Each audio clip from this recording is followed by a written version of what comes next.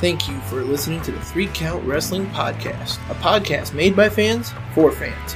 Join me, the Professor Cody Wilson, and stunning Steve Krosniak for news, general topic discussions, predictions, and reviews here on the Light Blue Podcast Network.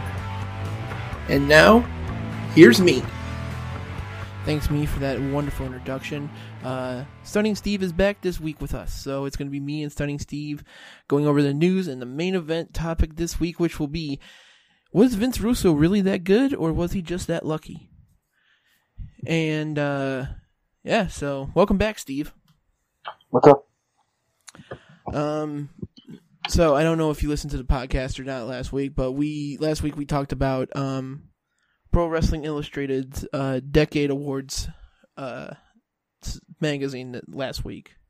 Oh, I didn't even know that. Yeah, pretty much they named AJ Styles Wrestler of the Decade, which was duh. Yeah. But second place was John Cena. So nobody was in second place. Got it. Charlotte was Woman of the Year, or Woman of the Decade. I'm not surprised. I kind of am. Well, the nominees they had in that was even weirder. Really? Oh, yeah, it was, let me see if I can find it. Nope. Oh, here it is. Top 4, and this is the only way I can determine its top 4. Charlotte Flair was number 1. Becky Lynch. AJ Lee was number 3. Right? And She hasn't wrestled in what? The last two haven't wrestled in 5 years? At least. No, Gail Kim retired in 2019. Huh. Okay, AJ Lee hasn't wrestled in 5 years? She didn't wrestle for 5 years, and she only wrestled on the main roster a total of 2 or 3. Because she was on the female version of NXT when they did the 3rd season of it. That's right. And who the hell was her coach? Primo? I feel sorry for her. Yeah, I think it was Primo that was her coach. She turned out that good. She had some natural talent, apparently. Actually, she did, because I listened and read her book. Yeah. New Day was Tag Team of the Decade. Huh? I got one cut out. New Day was Tag Team of the Decade. Yeah, because didn't they just grab their East Tag Team titles not too long ago? That they did. My bad. It was a tie for second place for Wrestler of the Decade. It was Brock Lesnar and John Cena. John Cena is about there more than Goldberg is. Or Brock Lesnar. Well, yeah. Same thing. Most popular wrestler of the decade was a tie between him and Daniel Bryan. John Cena and Daniel Bryan. Yeah, I can see that. I get that. Yeah. Right, because all the kids want to meet Cena, all the hippies want to meet Daniel Bryan. So I mean. But yeah, if you guys are listening to this and you haven't listened to that podcast yet, please listen to it on Spotify. Please follow. Helps us out a lot. And leave reviews. I'm always up for critiques to see if there's anything we can do better. But yeah, Steve, if you get a chance, listen to that podcast, because a friend of mine, Damone Allen, he's on Book It and Debatable for T13 Media. And it was pretty interesting. It was a good long talk, that's for sure, for when we did the news stories and everything. Yeah. No, check it out. So, first news story of the week we're going to check out is Shawn Michaels reveals which NXT stars will take the brand to the next level. Is Velveteen Dream in the mixer somewhere? We're about to find out.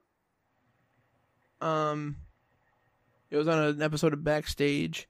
He named 3 NXT superstars who he sees as talents that will be stepping up to the main event. Wow. These are not the names I thought he would even come close. Really? Holy shit. How We're gonna go. Far off the field are we're going to go one by one on each name and see what we give of our opinions on them. Cross. Killer Cross. Who? So you have not watched Impact. I might have heard of him like once or twice, hence my who. Right. Out of anybody else he could have picked, I can't wait to hear what the other two are. Karen Cross is his name in NXT. In Impact, his name was Killer Cross. He had like these red X's, and they did a whole storyline with him. It was pretty interesting. Oh, that guy. Okay, yeah. Dexter Loomis. He was Sam Calloway or Callahan, whatever it was. In Impact, it was Sam. He was the creepy guy when he was feuding with Kennedy. Oh, that, yeah. He was going after what's her name, Christy Hemme. Yeah. I think he's a really good. I don't like his look right now. It's overalls with blonde. He looks like a Hitler Youth. It doesn't look good. No, but Cross, he's I didn't really give my opinion on him, but Cross, he is dominant. He is very powerful, and by the looks of what NXT is going by, it looks like his first feud is going to be with Ciampa. And Timothy Thatcher is the last name Michael said. I've heard of that, but yeah, not who I was expecting he'd pick, honestly.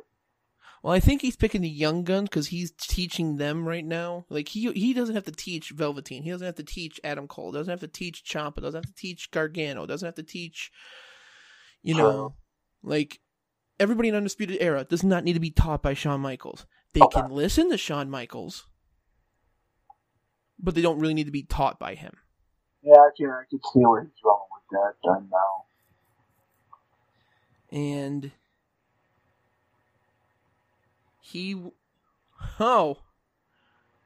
interesting. What?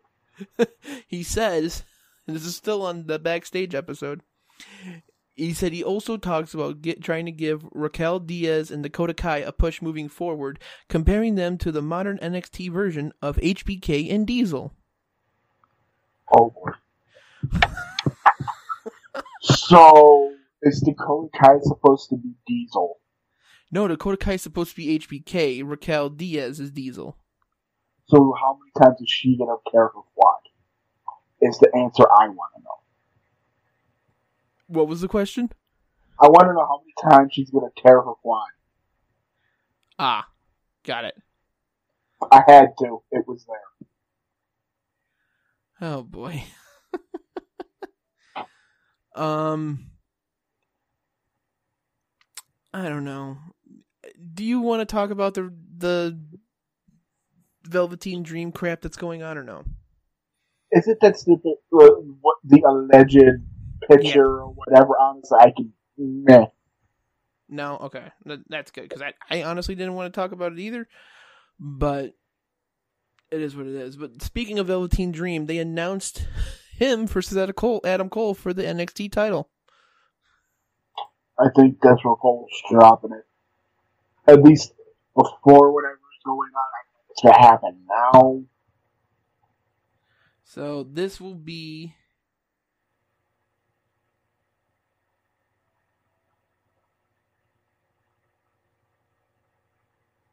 Okay, this will be for next week.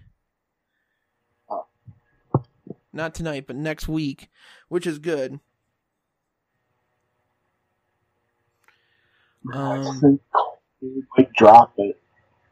Do you honestly think Cole will drop it to Dream on television? I don't know, because we don't know how long this whole no arena, no fan thing's gonna go on for. And he's had it for a while, and they were kind of, I think they're slowly pushing the titles out for Undisputed Era to let other people have them for a bit. Yeah. But, I'm just... So, this isn't a sponsor or anything this week because I only have one sponsor, but Robinhood's an app I use for stock exchange. And because of that app, I'm allowed to listen into the WWE financial calls. Ah. Yeah, it's nice. It's super weird to hear Vince McMahon as a normal voice, but it is what it is. Right.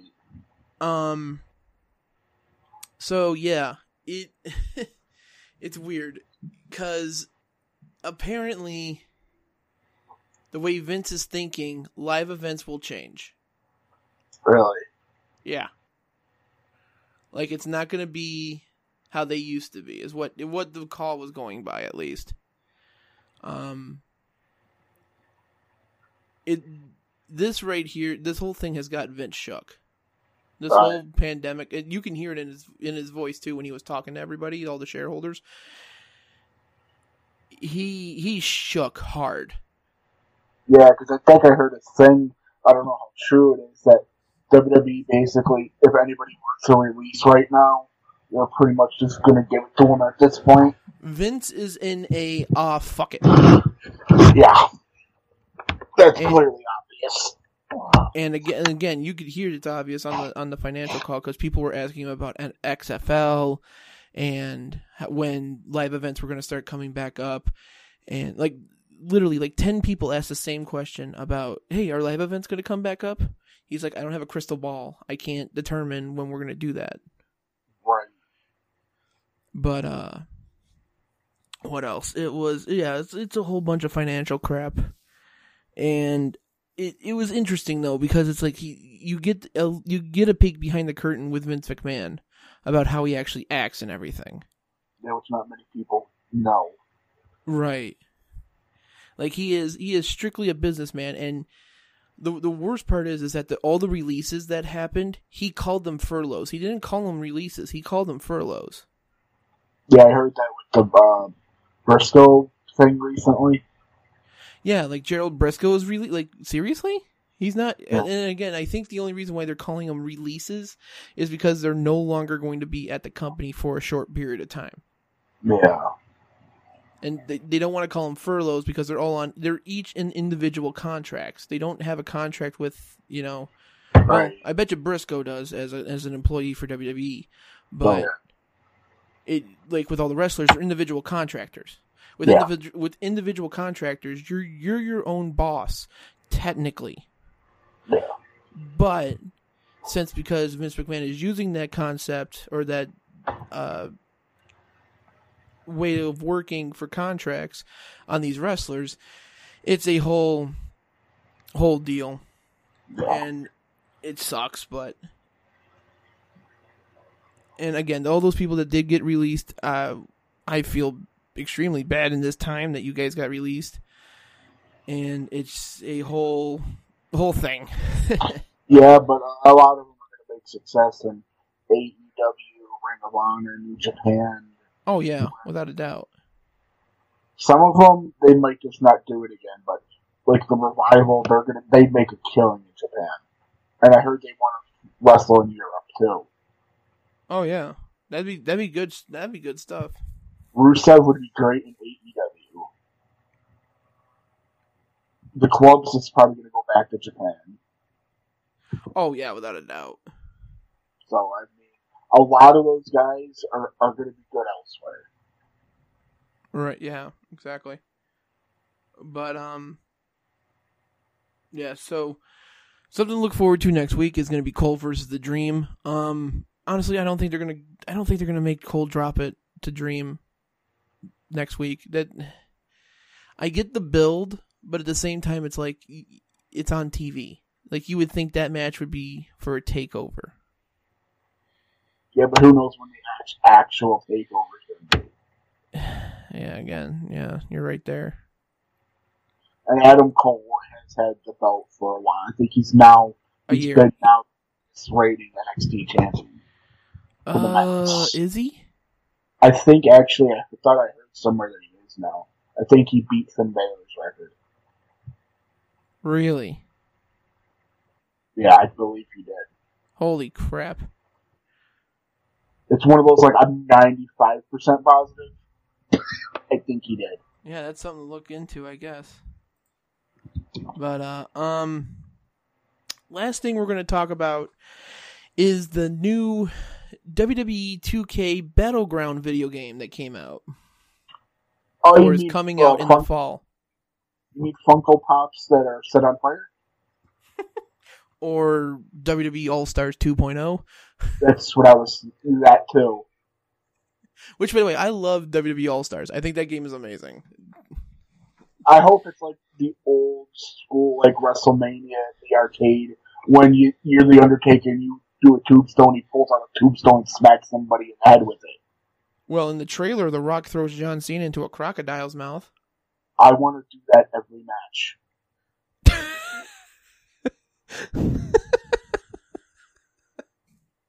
I'm not even kidding. Well, I think they're going with this route for a couple different things.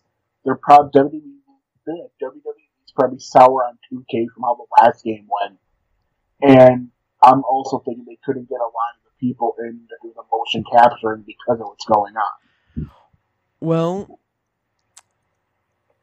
here's the thing. Again, with the financial call, people were asking if 2K21 was in plans for the fall. Right. And Vince and somebody that was a senior operator of finance or something said, no, that is not in our budget this year. There will not be a release of 2K21. I just wish they'd bring back the old SmackDown versus Raw thing with NXT now basically being the glorified third brand, and bring back General Manager mode. Make everybody happy. Well, here's the thing: General Manager mode is pretty much universe mode now. Yeah. Which I just miss the old way of how they had like the draft picks. Is what I miss. Right. I miss that whole system. Right. If we do it right, we could do like. If somebody did it right, you could do a draft with 2K20, because obviously 2K20 is going to be the last WWE video, like the legit WWE video game for a couple years. Yeah. So somebody could start right now with just make 100 created characters and draft from that pool. Yeah, true. And then make it so that it looks like and it goes to the draft board, you know? Yeah. Now here's another question though. Since we're not gonna have a legitimate new wrestling game probably until 2021, with any of the new superstars that they might have already motion captured, are they gonna put them in like a downloadable pack or have them be a free update? Oh, you got me on a tough spot there, Steve. I just thought of that because you know what I mean. Because I'm sure they probably had some people motion captured ready, or they did it. They just didn't make it in the final cut. Right. Or I'm sure you're just gonna have fans making like excellent, create a wrestler and download them that way. That's probably what's gonna happen. Because if they're putting their eggs in the basket with this new one, they're probably not going to focus on last year's game. Here's the thing: WWE did not.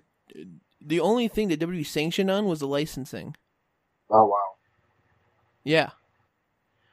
Most of the models that they're using for Battlegrounds are just different edited versions of the ones from 2K20. Ah. So they just took the models that they got from 20 and made them cartoonish, pretty much, for Battlegrounds. So that's why they're able to release it in the fall. Yeah, because Becky Lynch's model, it did kind of look like a scrunched up version of the 2K21, yeah.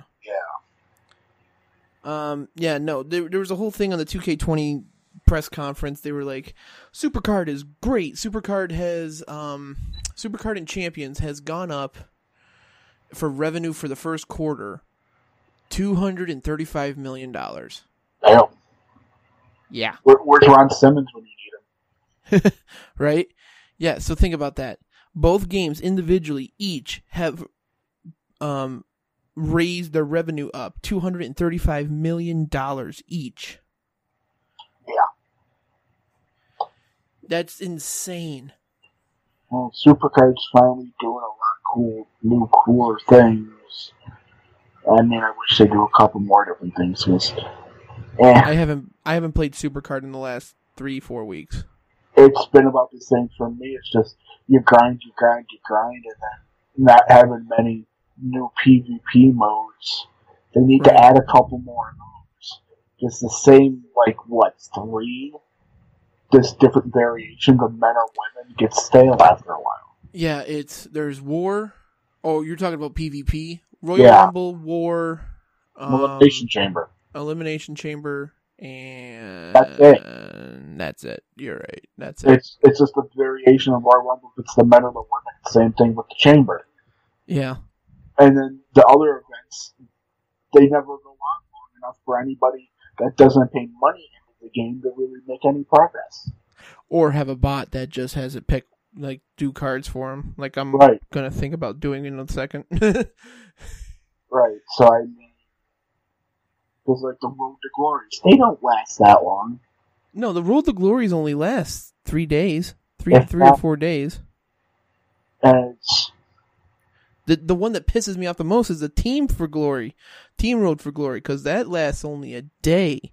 But if you have a full 20 roster doing Team for Glory... then you're okay. Yeah, you should be fine, and you should be able to get the 2 or 3 cards that you're able to pick. But it's almost near impossible, even just to get up to the last card, even friggin' what is it? The regular Road to Glory. If you're not having somebody play it for you when you're not playing it, or buying credits with real life money, there's no way you're going to get to the Royal Rumble or WrestleMania card. Yeah, WrestleMania 36 cards now. Yeah, I mean, when I was grinding on it, I can probably get maybe the Primo card if I was lucky.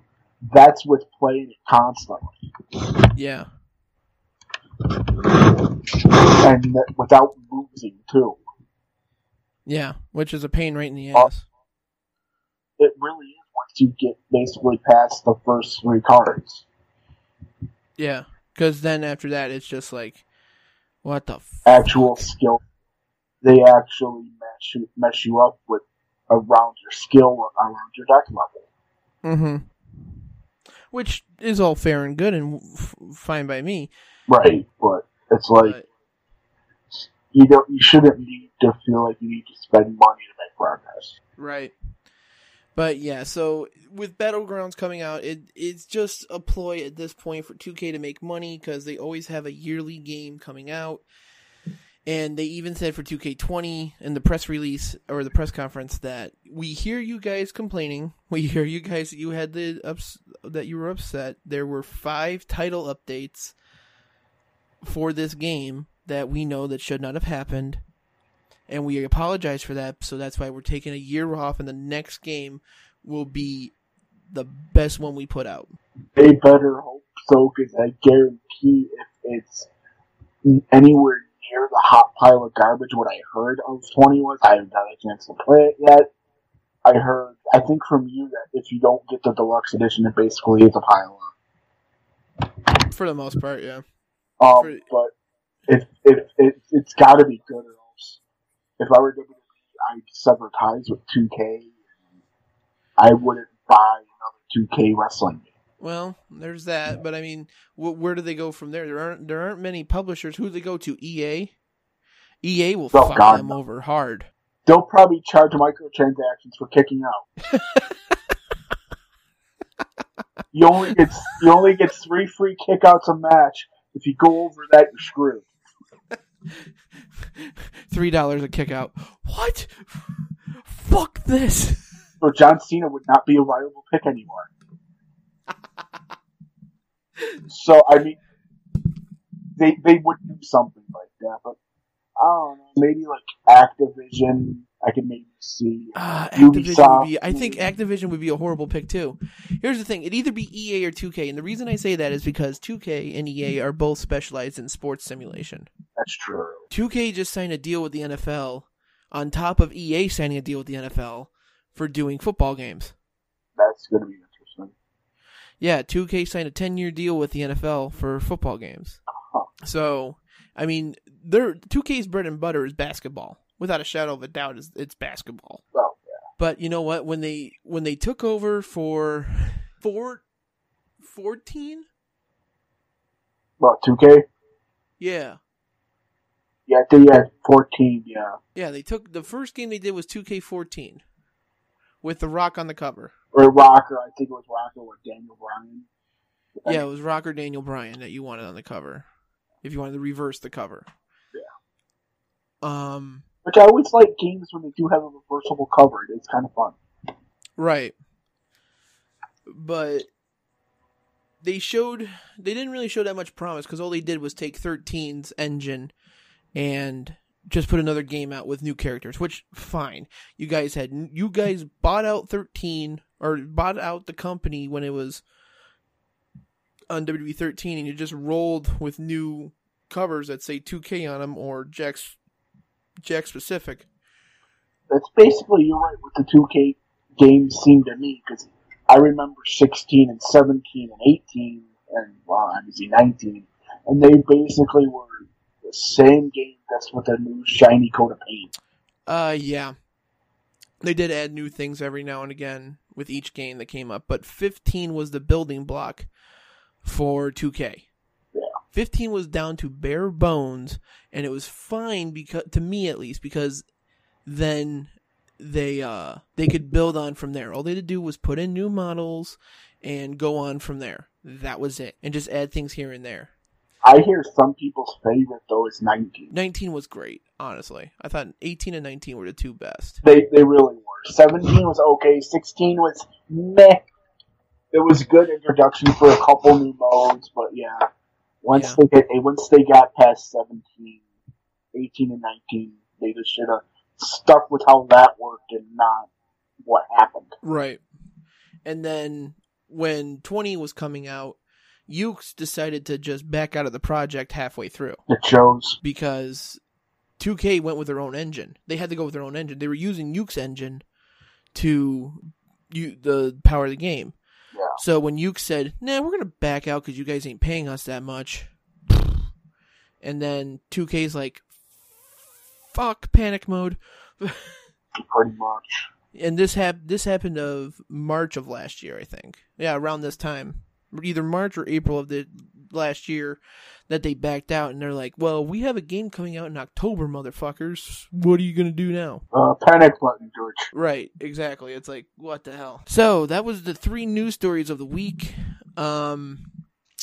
We will be going to our sponsorship spot just in a second, and then we will talk about Vince Russo. Was he good? Was he bad? Or was he just lucky? So this week's sponsor is, of course, Anchor.fm. Without them, I wouldn't be able to be doing this because it's a free podcasting export, pretty much. And here's me with the ad. Today's podcast is sponsored by Anchor. If you haven't heard about Anchor, it's the easiest way to make a podcast. First of all, it's free. Who doesn't want to do stuff for free? The creation tools that allow you to record and edit your podcast right from your phone or your computer. How simple is that? Can't do anything better than that. Anchor will distribute your podcast for you so it can be heard on Spotify, Apple Podcasts, Stitcher, and many, many more. You can make money from your podcast with no minimum listenership. That means you can have 0 listeners and still be able to try to make money. That is so cool. It is everything you need to make a podcast in one place. Download the free Anchor app right now or go to anchor.fm to get started. And now, back to the podcast. The main event general topic. And we're back. So, this week's main event topic is Vince Russo. Good, bad, or just lucky? We're only going to be concentrating on his writing run, his head writing run from 97 to 99 in WWF, or WWE, I should say, and 99 he was only in WCW for 1 year. And honestly, like I said before, it seemed longer than that. Right, and it's just, what the hell? Yeah. Yeah, so in early 97, Russo became the head writer of Raw's War, as well as the pay-per-views. He had a I'd say he was the head writer, and then under him was like Jim Cornette and Ross and Pat Patterson and Briscoe and all them. And obviously Vince was at the top. Yeah. I mean, I can see he was just put in the right spot at the right time, in my opinion. Yeah, there's those few guys. It's like, yeah, right spot, right time. Yeah, I don't know really what to say about that. And it's like he put so much out there that Vince was like, okay, we'll take this, and this, and everything else shoved to the side. Vince was the filter for Vince Russo's ideas. Right, so who knows if some of those ideas that Vince said no to, who knows if they could have led to something great or something that drove WWE or F at the time into the ground. Right, and that was just like, what the hell? Right. The one thing that I will say positive about Russo from his tenure there is that every show, every character that was on the show had a storyline. Oh yeah, that's what I did like about him. Plus, like, even the promos and that didn't seem as scripted. Oh no, back then the promos weren't scripted. I can almost guarantee that those promos were not scripted. He just told them what he wanted done, like bullet points. Yeah, he probably like point A and point the ending of it. Film the rest. Right. And also think about this. He helped form DX. That's true. He helped write for Kane and Undertaker. Oh, I missed that. Was a good feud. That is like the primo storytelling, like, ever. Like, that was the best storytelling WWE has ever done, period, by far. Number 2, Katie Vick. I'm joking, obviously. Oh, Katie Vick. He helped write for the Austin McMahon feud. He helped put that all together. That was an amazing feud. He helped write the tournament for The Rock in Survivor Series 98 to win the title. Oh, wow. And I guess he helped. He was helping with Mick Foley's three face of the Foley push. I miss Mick Foley. Yeah, I miss him too. He's I don't know what he's doing right now. He was on the. Have you watched the Big Show yet? Oh my god, I binge watched that whole thing. It's great. I thought that was a great show. It's odd as I can't wait for more. Right. Now there are some controversial characters that Vince Russo has helped put out there, including Sable. Yeah. Val Venus. Yeah, I could see that being one of his creations. The Godfather. Oh my god, I miss Papa Shango as a hoe or as a pimp. Oh my god. Sidebar real quick. If you haven't seen the Attitude Era documentary from the WWE Network that they did, The Godfather actually goes and talks about before The Godfather came about, they were going to revamp Papa Shango. Oh, I wish they would have done that. They were going to make him darker and more voodoo-y, like worse than Ministry Taker was. I wish they would have done that. They even showed pilot photos of what he would look like. He looked so badass, especially if he did that in the Attitude Era. Oh my god, that would have been amazing. Oh, he could have got away with a lot there. Yeah, it's like, I love the Papa Shango gimmick. I love the Godfather gimmick. The Good Father, we can forget about that. Honestly, I thought that was interesting that they made him, him and Val Venus part of the Right to Censor. Gimmick was great. Just I don't know. It was a weird time for WWE. That was 2000. That was 2000, 2001. Right to Censor was part of WWE storylines.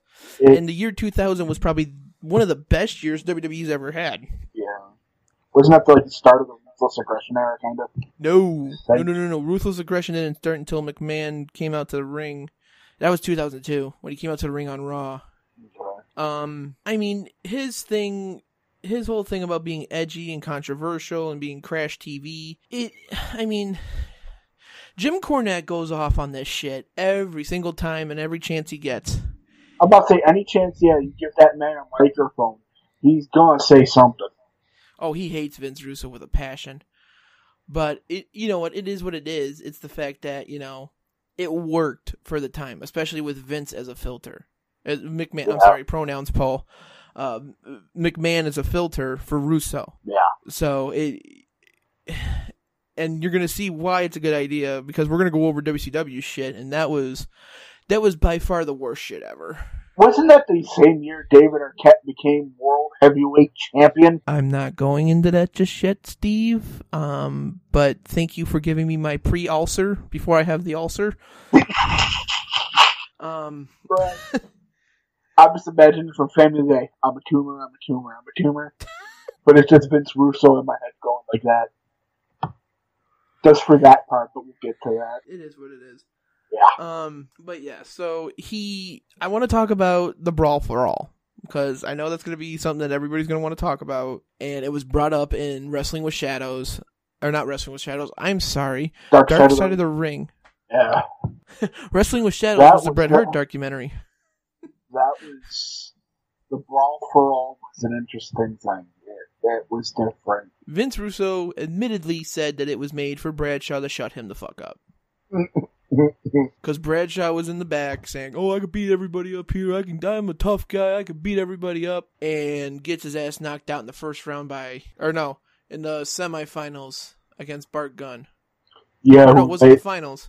I think it was the finals, and then Butterbean happened. Well, that's the thing. Brawl for All happened in. Let me check when the Brawl for All happened real quick. It's been a long time. I don't think it was even in the 2000s. 98 is when it was. Yeah. It ran from June 29th, 98 to August 24th, 98. Yeah, but they didn't last long, it seemed, but it was a thing for, like, the lower level mid-carders almost to do. And maybe sprinkling a couple, like, super noticeable names. Yeah. It's basically what the 24/7 title is today. Well. It's something for, like, the guys that don't have storylines right now to get them on TV. Right. So the Brawl for All bracket went like so. If you guys never watched Dark Side of the Ring, it goes into the whole this BS. Steve Blackman, it says Steve Blackman went over Mark Marrow in the first round. Bradshaw went over Mark Canterbury in the first round. Savio Vega went over Brackus, of all people. Road Warrior Hawk versus Draws. Bart Gunn versus Bob Holly. Bart Gunn went over. And it doesn't really give a winner over Draws and Hawk, because I guess it was like a draw. And then because of Hawk being injured, Draws advanced. Yeah, I think I do remember that, actually. Quebecer Pierre versus Steve Williams, Dr. Death Steve Williams. Which, by the way, the Brawl for All was made, and this was also admitted by Jim Ross, that the Brawl for All was made for Dr. Death Steve Williams. I haven't heard those names in a hot minute. Right. Godfather lost to Dan Severn, and then 8-Ball lost to Scorpio. I mean, if you're going to lose to anybody, Dan Severn, I wouldn't mind, because the man has an amazing background. Well, here's the thing. Here's where the brackets get fucked up hard. So, I can imagine. The second round, some of it now. It should have been Steve Blackman versus Bradshaw. Due to injury on Blackman's part, Mark Marrow, the guy that lost to Blackman, advanced and faced Bradshaw. Yeah, I kind of remember some nonsensical nonsense besides the fact that we're going to have wrestlers box each other actually happening. Right. The next round, second round match after that was Vega and Draws. And the reason that Draws went in, okay, so it was a draw. That's what it says here. It was a draw. Because I guess Hawk won from the draw, but because Hawk got injured, Draws went in. So it became Vega versus Draws, and that was BS. The only one that actually went to the second round legitly was Bart Gunn versus Steve Williams, and this is where Bart Gunn's career changed forever. Yeah. Because, and this was also admitted, the winner of Brawl for All was going to get a run with Steve Austin. Huh. And this was all admitted on Dark Side of the Ring. So you guys can go watch that episode. It was a great episode. But Bart Gunn left hook Steve Williams and knocks his ass out, which was just... I remember that. Now, the first round, Dan Severn beat the Godfather. Guess who's in the second round? The Godfather? Yeah. Godfather's in the second round fighting Scorpio for some stupid-ass reason. Oh, here's the reason. Dan Severn backed out because he had nothing left to prove, he said. Right. Plus, you can't keep a good pimp down. Yeah, whatever. So Godfather got a second chance and beat Scorpio. So now the semifinals is Bradshaw versus Draws. Bradshaw goes over, obviously. And Bart Gunn and the Godfather. Bart Gunn, again with that left hook, hits him right in the face, and Godfather goes out cold. Yeah, was that always that left hook? And then the finals was Bradshaw and Bart Gunn. And Bart Gunn did not use the left hook, he used the right hook. Whole same result. Still He's out. Same result. Now, he taking a nap. That final match was on August 24th, 1998. That happened in 1998, August 24th. WrestleMania 15 was the next match you'd see Bart Gunn in. About that.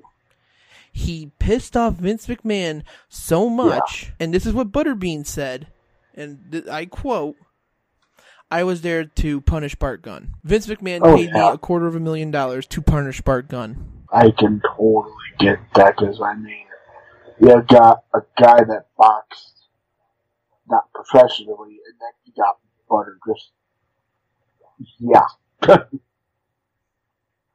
I mean, yeah. You can clearly tell when a guy's getting punished for something he did that he shouldn't have done. Right. And now, here's the thing. The way I look at it is, if you wanted Dr. Death Steve Williams to win, tell them. Tell each individual boxer or wrestler that you wanted Dr. Death to win. I mean, we all know boxing's rigged as it is. It's not as pure as UFC is. Fuck, even UFC could be rigged for some things. But maybe honestly, he meant it not was supposed to get knocked out with that punch he just happened to. Yeah. There always is that stupid lucky chance. You're punching somebody. You never know when. I mean, oh. But yeah, it was odd. And then in October of '99, Vince Russo leaves with Ed Ferrara, and they don't even tell Vince McMahon in person. They call him and say, "Hey Vince, we're in Atlanta right now dealing with WCW. We're not coming back to Raw, and good luck. See you later, bye." Yeah. That was a scummy move. At least tell the dude in person. I don't know what honestly he left. Happened between. It was bad. He left the week before the No Mercy pay-per-view. Oh, damn. So it was, hey, I'm going to write the first chapter of a murder mystery. You guys finish the whole book. Right. But obviously you could tell that the end of 99 and 2000 was like the best years of WB. And people would say, oh, because it was Triple H's time, it was all that. Screw you all. Every last one of you. Triple H just happened to be there. But yet again, right place at the right time. Well, they did the angle with Austin getting ran over, and then that was a whole year storyline leading into 2000. Yep, he did it for The Rock. Oh my god. So goddamn convoluted. And oh, God, I remember when that happened. Yeah, so Austin's down. So now Rock's main babyface. So they needed a proper main heel, and obviously that's going to be Triple H. Right. Because I don't see the Big Show being, all that good, but being a top heel. Right, and that was before he did the on-off switch with being a face. Oh no, this started the on-off switch of being a face or heel. Yeah. Because, Survivor Series 99, face. Royal Rumble 2000, face. No Way Out 2000, heel. Right. WrestleMania 2000, heel. Backlash 2000, face. I think there was even an instance that, say a pay-per-view he was a face, and then the next night on Raw he was a heel, and then 2 weeks from then he was a face. It's like, let's spin the wheel. What's Big Show gonna be tonight? Yeah. Or he's back there and he flips the coin. Heads, up, tails. Looks like I'm being a bad guy tonight.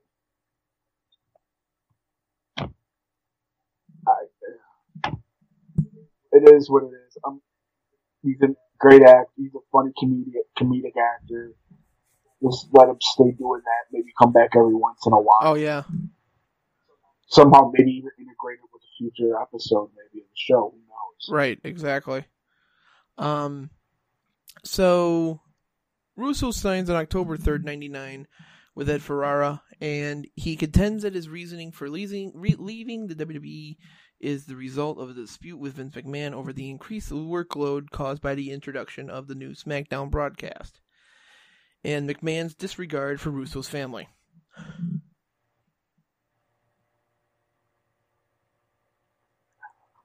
There was probably more to There's it. way more to that story. There's no way. That was, because I mean, that was before they had the amount of guys they do now. Right, exactly. You could just tweak your story, just maybe write a couple extra pages, maybe. It doesn't even need to be that long, just like a couple points here or there. And it's maybe like an extra couple hours of work, maybe. I don't know how long it actually goes, but at the time when they didn't have a huge roster like they do, if that were to happen now, I can maybe see the point of that. Well, yeah, because you got 9 hours of TV right away on USA and Fox total, and then you got all the backstage stuff with FS1. And then the pay-per-views being twice as long as what they used to be. Tell me about it. So I mean, I can understand if that something like that were to happen, like if the Russo thing happened in today's WWE versus then's WWE. Mm-hmm. Because, like I said, the roster pool wasn't that huge yet. It was big for its time, but it didn't really start to blossom until SmackDown got big. Right. So here's something that I didn't know actually was a thing. Due to the reflective nature of the Crash TV philosophy that Russo had, obviously we all know about the title changes and everything in WCW. About how they were all, you had it for like 2 weeks, and then new guy got it, and then he had it for like 3 weeks, and then you either gained it back or he beat you, and then 1 week after that, or the Thursday on Thunder, another guy beats him for the title, and it's like, okay, so that was pointless. Right. The world title was basically the 24/7/hardcore title. It could change at any moment, apparently. In the year 2000 alone, it had over 24 title changes, including vacancies. That's ridiculous. And in the year 2000 for WWE, there were 3 title changes between 3 guys. Right. And 2 of them were most of the year. Right. That's like, okay, let's play hot potato with the big shiny gold belt today. Like, if you ever want to watch something funny, guys, go watch Brian Zane's review of the year 2000 in WCW. That was funnier than shit. But no, because of the severe overturn of title changes, Jushin Thunder Liger lost and regained the IWGP Junior Heavyweight Championship on Nitro in late '99. It was not recognized by New Japan Pro Wrestling in the title lineage until 2007. Yeah. Liger lost the title to Juventud Guerrera, a luchador, after being hit over the head with a tequila bottle. Swerves and scenarios treated as shoots were heavily emphasized, and wrestlers supposedly gave unscripted interviews using insider terms that were only recognized by the internet smart marks. Chaotic broadcast became the norm. So think about that. Jushin Thunder Liger, who just recently retired and is a Hall of Fame nominee, in the WWE class of 2020 lost and regained the IWGP Junior Heavyweight Championship on Nitro in late 99. Yeah. What the fuck? Yeah. 99 was an odd year. It's like, what happened? Somebody took an Etch-a-Sketch and just shook it up. Or just something. It was just an odd year.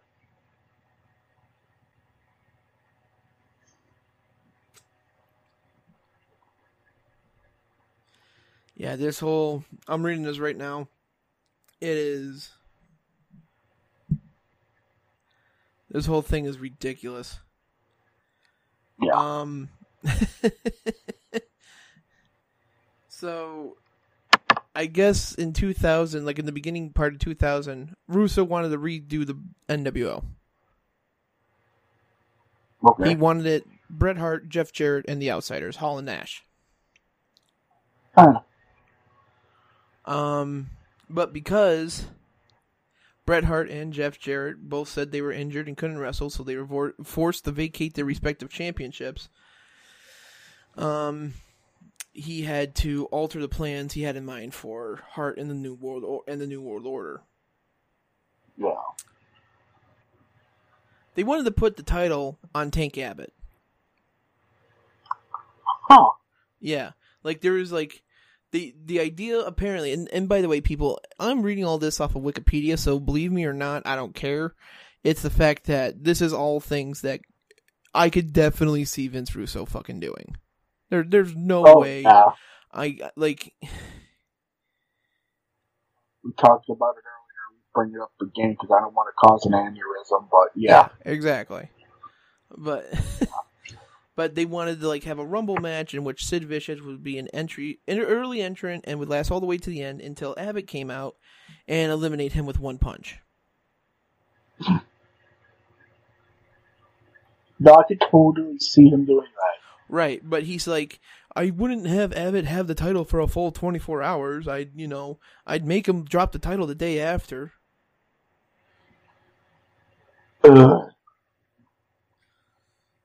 So, I just honestly think he woke up each day and wondered, what kind of nonsense can I do today, Brain? Right. With some of the choices. It's just so weird. Yeah. And so he left originally as head writer because the company wanted him to work in a committee and no longer be sole head writer. Right. So he left. And then, yeah, so this was early February or March. It had to be sold out. March, okay. Sold out would have been in March. So Kevin Sullivan was the immediate replacement, and then they chose Chris Benoit to win the title from Sid Vicious with Arn Anderson as the referee.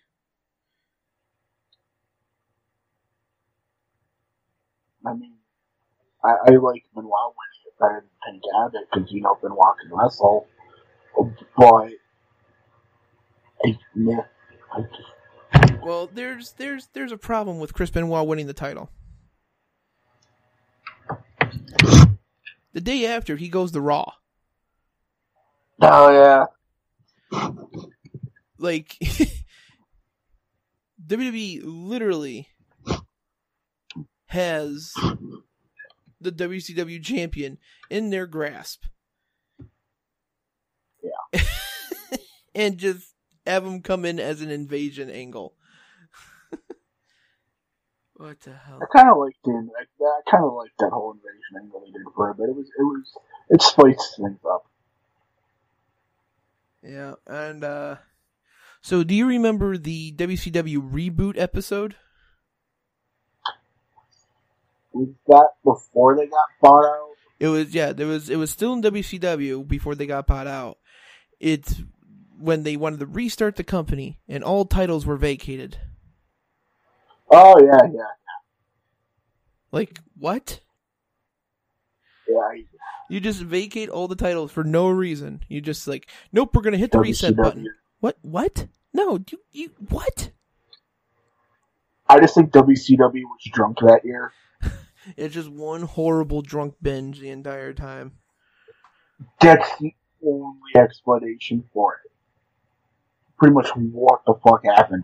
You wake up, it's year 2000, you look over, you see the year 1999, and going, what the hell did I do? Oh my god. Right. No, I just read something that I didn't even think was even possible. Do I even want it? Yes, I do. I gotta know. So, you know the whole New Blood versus Millionaires Club feud that they had? Yeah. Which was okay, I guess, but the Millionaires Club was just like 8 guys, and the New Blood was the rest of the fucking company. Yeah. And the one between Ric Flair and David Flair, fine, let him have that.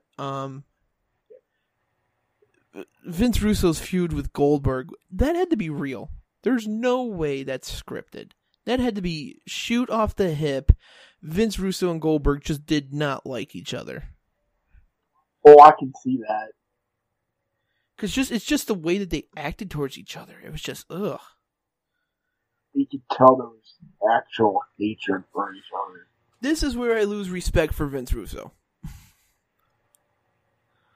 Do tell. On May 8th, 2000, he booked Miss Elizabeth in her first and only wrestling match against Daphne. Oh. Yeah. And guess what happened? Right, first of all, she lost, if I remember correctly. Well, I honestly don't remember. I don't even remember this being a thing, but that's why I'm like reading this and I'm like, yeah, I can see him doing this. Oh, so can I. That's what I said. WCW was a confusing year that year. I remember some of the nonsensical nonsense, but there was so much of it to keep track of. Oh, yeah. Well, apparently, shortly after that match, she left the company.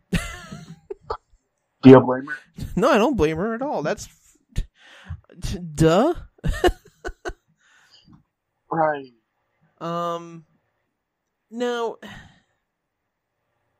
I don't know if I want to talk about this, because this has been so ran into the ground by everybody else.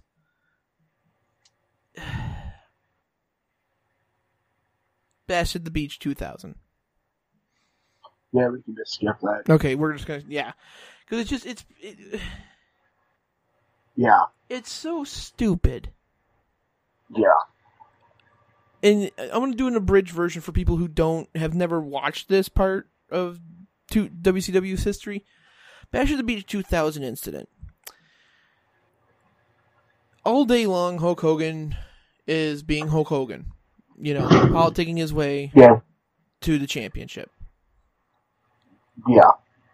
Russo's saying, no, let's not do that. Let's have Jarrett win. Let's have Jarrett beat you. He's like, no, that doesn't work for me, brother.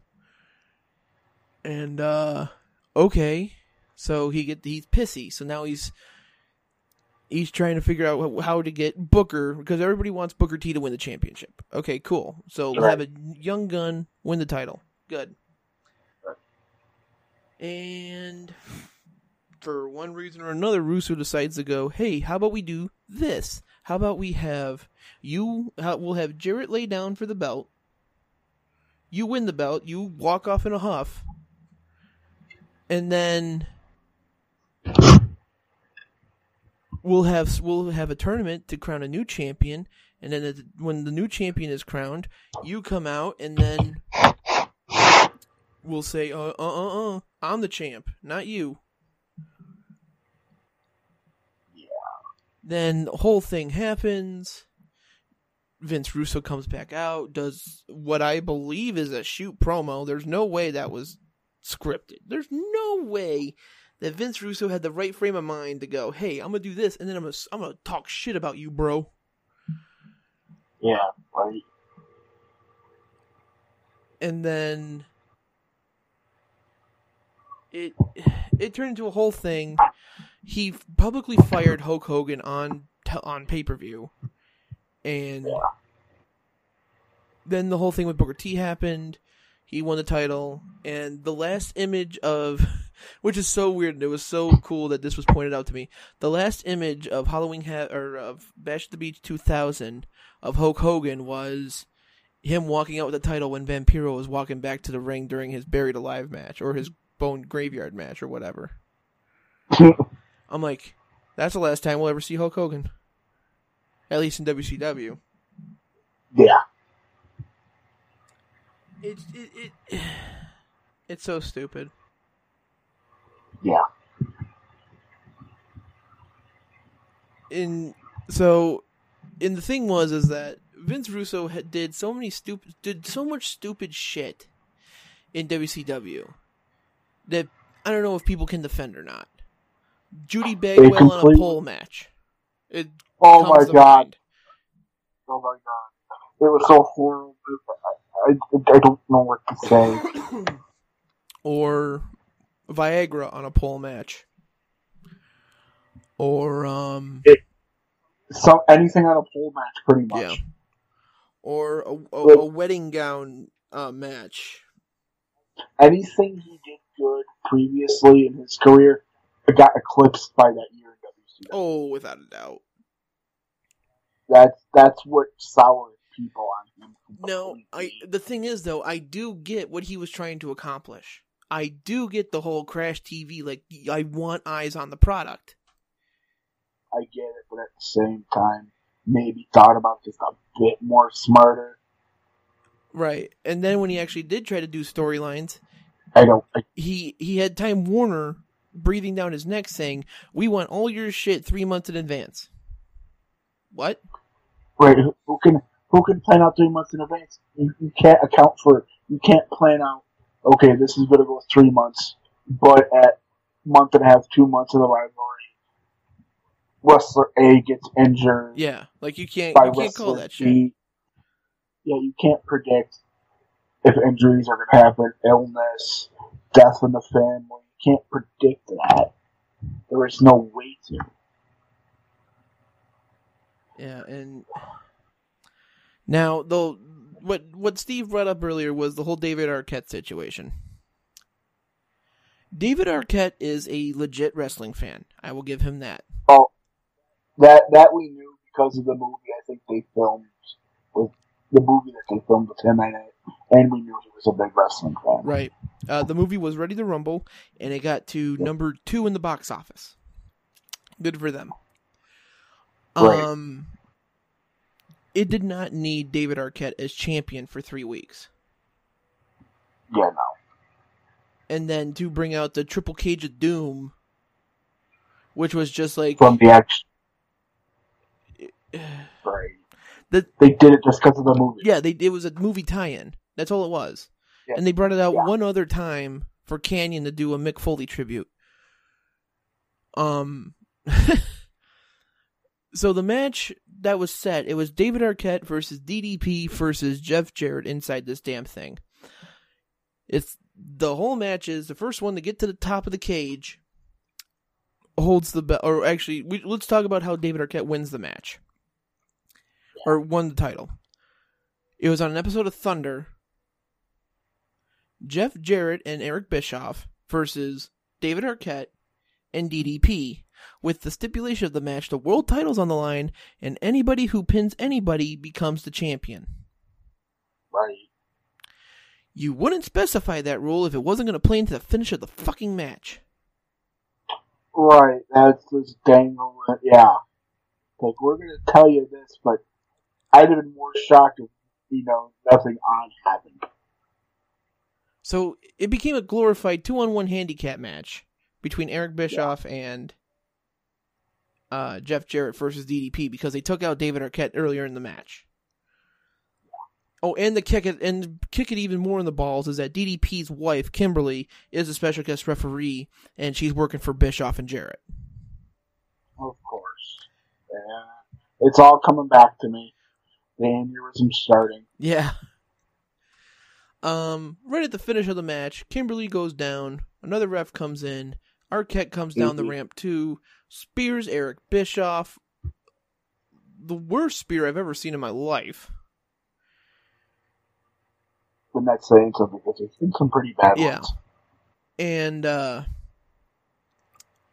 Jarrett got the stroke on DDP, but the ref sees Arquette pinning Eric Bischoff instead of Jarrett pinning DDP. So Jarrett thinks he won, and then they give the title to Arquette, and then DDP's just like, awesome, you won the championship. You were the champion, you dipshit. How do you not get mad that your friend won the title off of you that you didn't lose? Right. Like, just the whole psychology of the match was bullshit. And, but yeah, so it is what it is. And so back to the Triple Cage of Doom.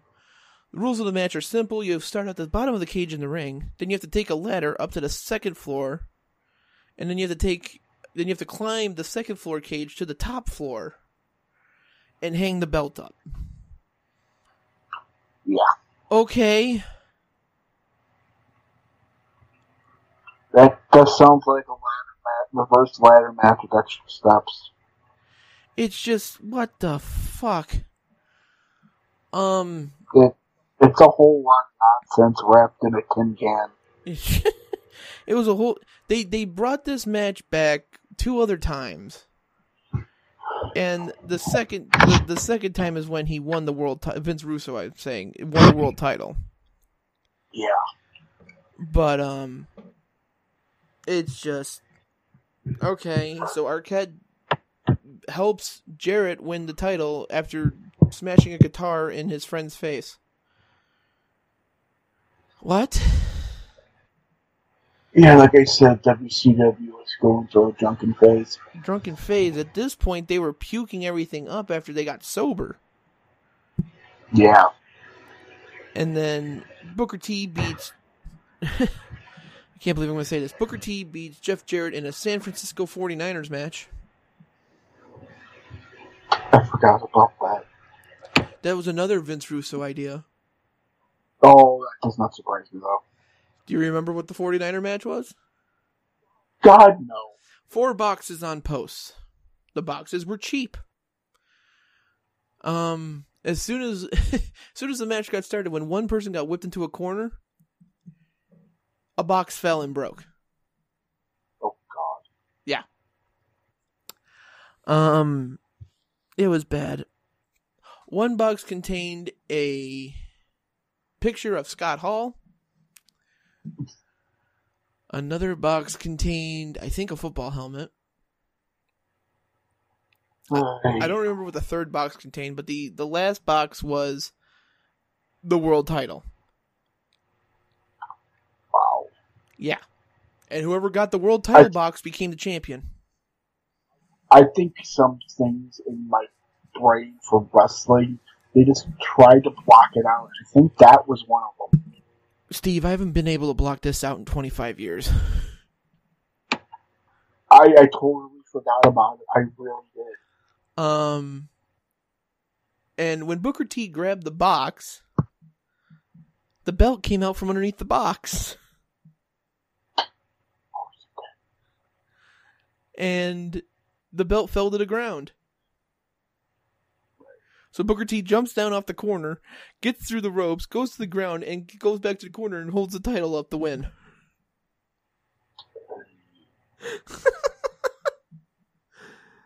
And then Booker T lost that title 2 weeks later in a caged heat match, which is also the Triple Cage match, to Vince fucking Russo. That's what you call after being off the wagon, hopping back on the wagon so fast. Just to get off the wagon again so fast. Right. And the worst part is that he didn't even hold the title for a long time. He held the title for all of 3 days because then he relinquished it on Thunder. And then a whole nother BS happened with Booker T winning the title. Or Kevin Nash or Rick. I don't remember who won after Vince Russo because at that point it's just like my brain is so fogged. I just don't care.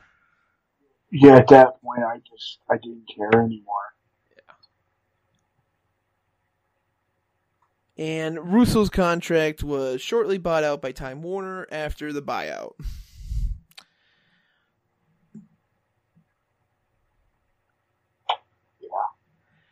Now, here's where things get interesting. And I don't know how true this is. Again, Wikipedia, folks. Right. A short return in the mid-2000s to 2002 to WWE. I thought I heard something about that, but it wasn't short-lived if it actually happened. He returned in mid-2002, but quickly left after saying that there was no way in the world that this is going to work out. The major storyline idea he proposed was an entire restart of the WCW invasion. Oh, God. But this time, featuring people like Goldberg, Steiner, Bischoff, and Bret Hart.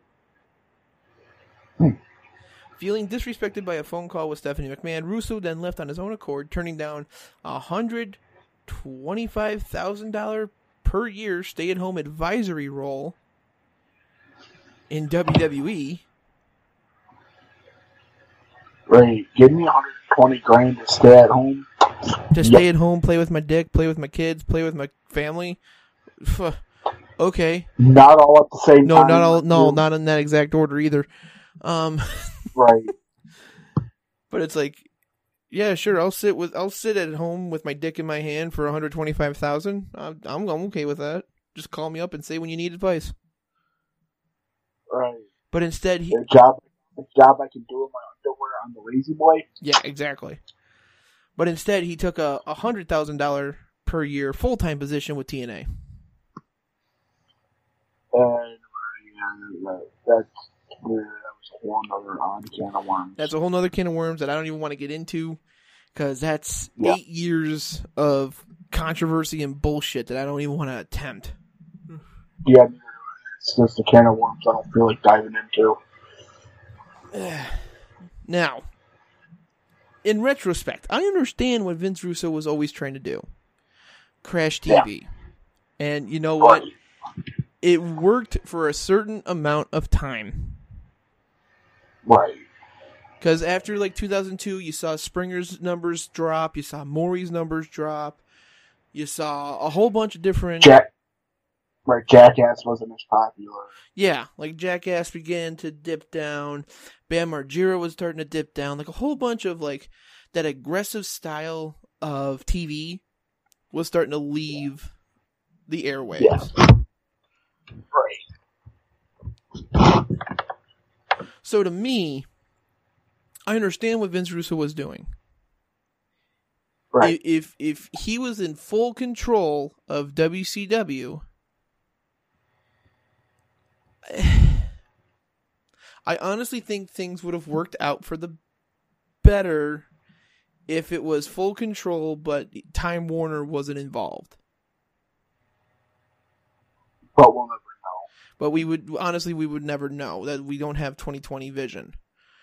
But in my opinion, if he had full reign, he could continue on with everything that he was doing if Time Warner never got involved, because Time Warner lumped WCW with like a bunch of other companies and put it in their other category for like accounting. Yeah. So all this money, like it wasn't its own separate company. It was just part of a budget thing for Time Warner. Yeah. And Time Warner saw it as a money waster and got that out of there. Right. I mean, the stuff in WWF with Vince as a filter. With McMahon as a filter. Right. He's a genius. Yeah. Stuff on his own with Time Warner breathing down his back, trying to get shit done. Right. Obviously a lot of fuck-ups. Yeah, it's an understatement. And then him trying to work with Eric Bischoff in the later of 2000. Yes. The whole thing was just... the whole year of 2000 for Vince Russo just sucked. Yeah. And I hate to say that. But, yeah, so, with that being said, we are done with the Vince Russo main event. And we're going to end the night with playing F, Marry, Kill with Steve, because he wasn't here last week. Oh, I don't know how I want to do this. Okay, I got it. You have to F, marry, kill either the Kiss Demon, Alex Wright, or Val Venus. Well, it's easy. Kill Val Venus, marry Alex Wright, and fuck Gene Simmons. No, not Gene Simmons. The Kiss Demon. There was, his name was. Oh, what was it? Oh, okay. I remember who you're talking about. Yeah, I think I'd still keep my answers the same way. Oh God. So next week, the main event topic. I don't know. Is Money in the Bank soon? May 10th. May 10th. What's next week's date? I know the 5th is Tuesday. I believe. Shit. Okay. Yeah. So that's gonna suck because I wanted to do something else. But that's what we'll do then. Next week is the Money in the Bank predictions show. And by the looks of it, there's not a whole hell of a lot on the card. There's still a week before the pay-per-view. Watch, there's going to be like 4 matches announced on Raw and another 20 on SmackDown. So. Okay, well. With that, guys, it was good talking. Talk to you guys next week.